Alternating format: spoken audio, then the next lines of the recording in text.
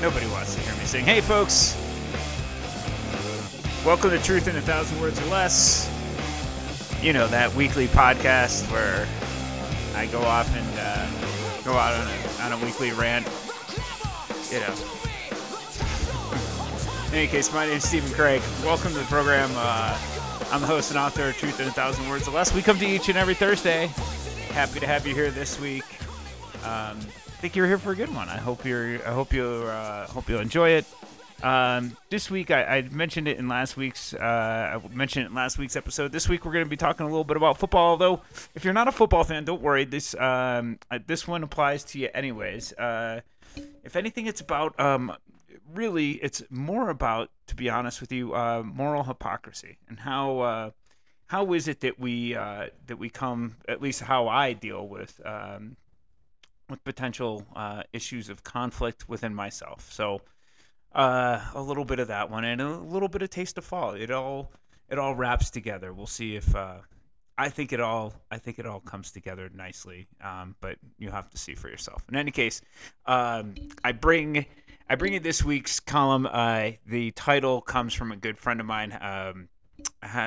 She had a fantasy football team name, and I've loved it ever since. And I was like, at some point or another, I have to use that title.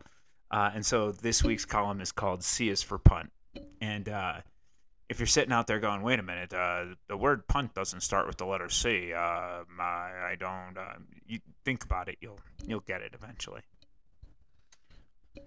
I can smell it in the air now, can't you? As the aroma of fallen leaves and my girlfriend's zucchini harvest bread come wafting through my house, I can tell that fall is coming. And who doesn't love themselves some fall?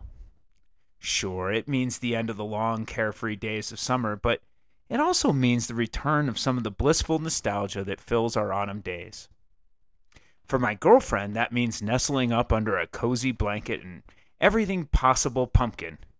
So much so that you didn't even know pumpkin could be used in such a myriad of ways. From lattes to baked goods to lingerie. But for me, fall means one thing and one thing only. Football. Yes, the glory and revelry that is the sport of football.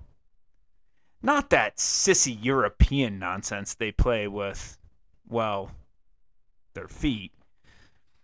No, you know what I mean. Manly football. The game where grown-ass men beat the absolute snot out of one another, all for the sole purpose of proprietary possession of an oblong object we for some reason call a ball. Right. I want you to think about that one for a second, right? Yeah, okay. And the back and forth acquisition and ceding of rival enemy territory. You see, watching football, my friends, is my guilty pleasure. I say guilty because I know there's something just plain wrong about deriving my pleasure from watching two mammoth human beings pummel one another mercilessly. I am well aware of the long-term repercussions for athletes playing a sport where concussions, traumatic brain injuries, and structural knee damage are commonplace.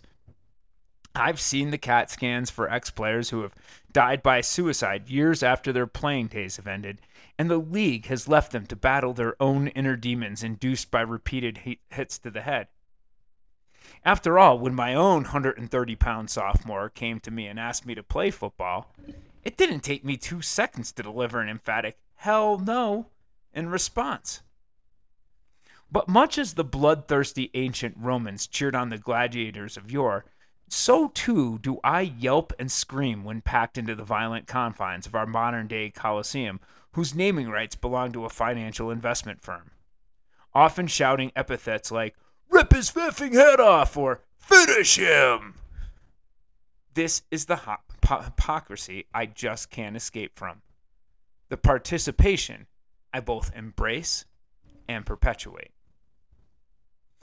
I love the speed, agility, and athleticism of human beings human beings put their bodies through the ultimate test. I love the perfectly manicured grass and the smell of beer and mass-produced plates of nachos. I love the nerdiness of fantasy football as the delicate art of statistical probability and theoretical numerical analysis blend with the harsher realities of physics and biological limitations. I love the symphony created by the resounding echoes of bone-crushing bodily collisions. I love the drama of an 18-week season as storylines evolve and then fade in the perpetually churning narrative of current sentiment. I love the camaraderie of intoxicated middle-aged men with burgeoning bellies exposing themselves to the elements of a frigid upstate New York afternoon in mid-December, all so they can paint letters on their chest and together spell out defense. I love all of this and more, but I also know deep down the heavy price others pay for my enjoyment. Some folks are perfectly fine with the moral inconsistencies they live by, the virtues they extol versus the day-to-day realities they manifest. But for me, this capricious contradiction leaves me feeling unbalanced and unhinged, precipitously walking a moral tightrope of my own creation. I want to love football unconditionally, to just be blithely ignorant of its more dire ramification.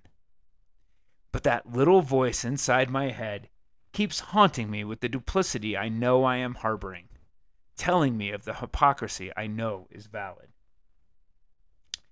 Somewhere in our own inner worlds, all of us must acknowledge a discordance in our own actions within our prescribed moral code. Those of us with conscious ethical consideration might struggle to reconcile them. Others, let's just call them Trump supporters, seem to have no real adherence or allegiance to the moral codes they espouse. They are just moralistic judgments and aspersions to be cast on others, never on oneself. They somehow seem more than capable of chanting, "Lock her up," in regards to the private email server of the person they've been sheep-like told to admonish, but are just fine with the dude who stole top-secret classified documents. They are the lucky ones, for they are not mired in the complex demands of moral consistency. But for the rest of us, we lose sleep when our worlds of theoretical virtue and pragmatic action do not align. We want to be the righteousness we preach, to walk the walk of our ethical choices. But sometimes life is not so easy. We are, after all, human beings. We're replete with certain fallibilities and imperfections. It is in embracing those imperfections that we take one step forward in becoming our best selves, in growing into the visions we like to have of ourselves. So go ahead and watch football on Sunday afternoons. Eat as much pumpkin bread as you can get your hands on. Life is too short to fret over every minor dalliance. Just be the best version of yourself that you can be in the present moment. And then root like hell for a Denver Broncos touchdown. All right, folks, that brings us to yet another end of Truth in 1,000 Words or Less. I would like to thank you for joining me. Until we meet again next Thursday, have yourself a great week. My name's Stephen Craig. I'm the host and author of this little podcast. Looking forward to being back again next Thursday and bringing you more amusement, more insight, more drivel. You get to decide what you listen to this crap for, but one way or another, we're very, very grateful that you do. As I said, I hope you have a great and magnificent week. Until next Thursday, peace out, y'all.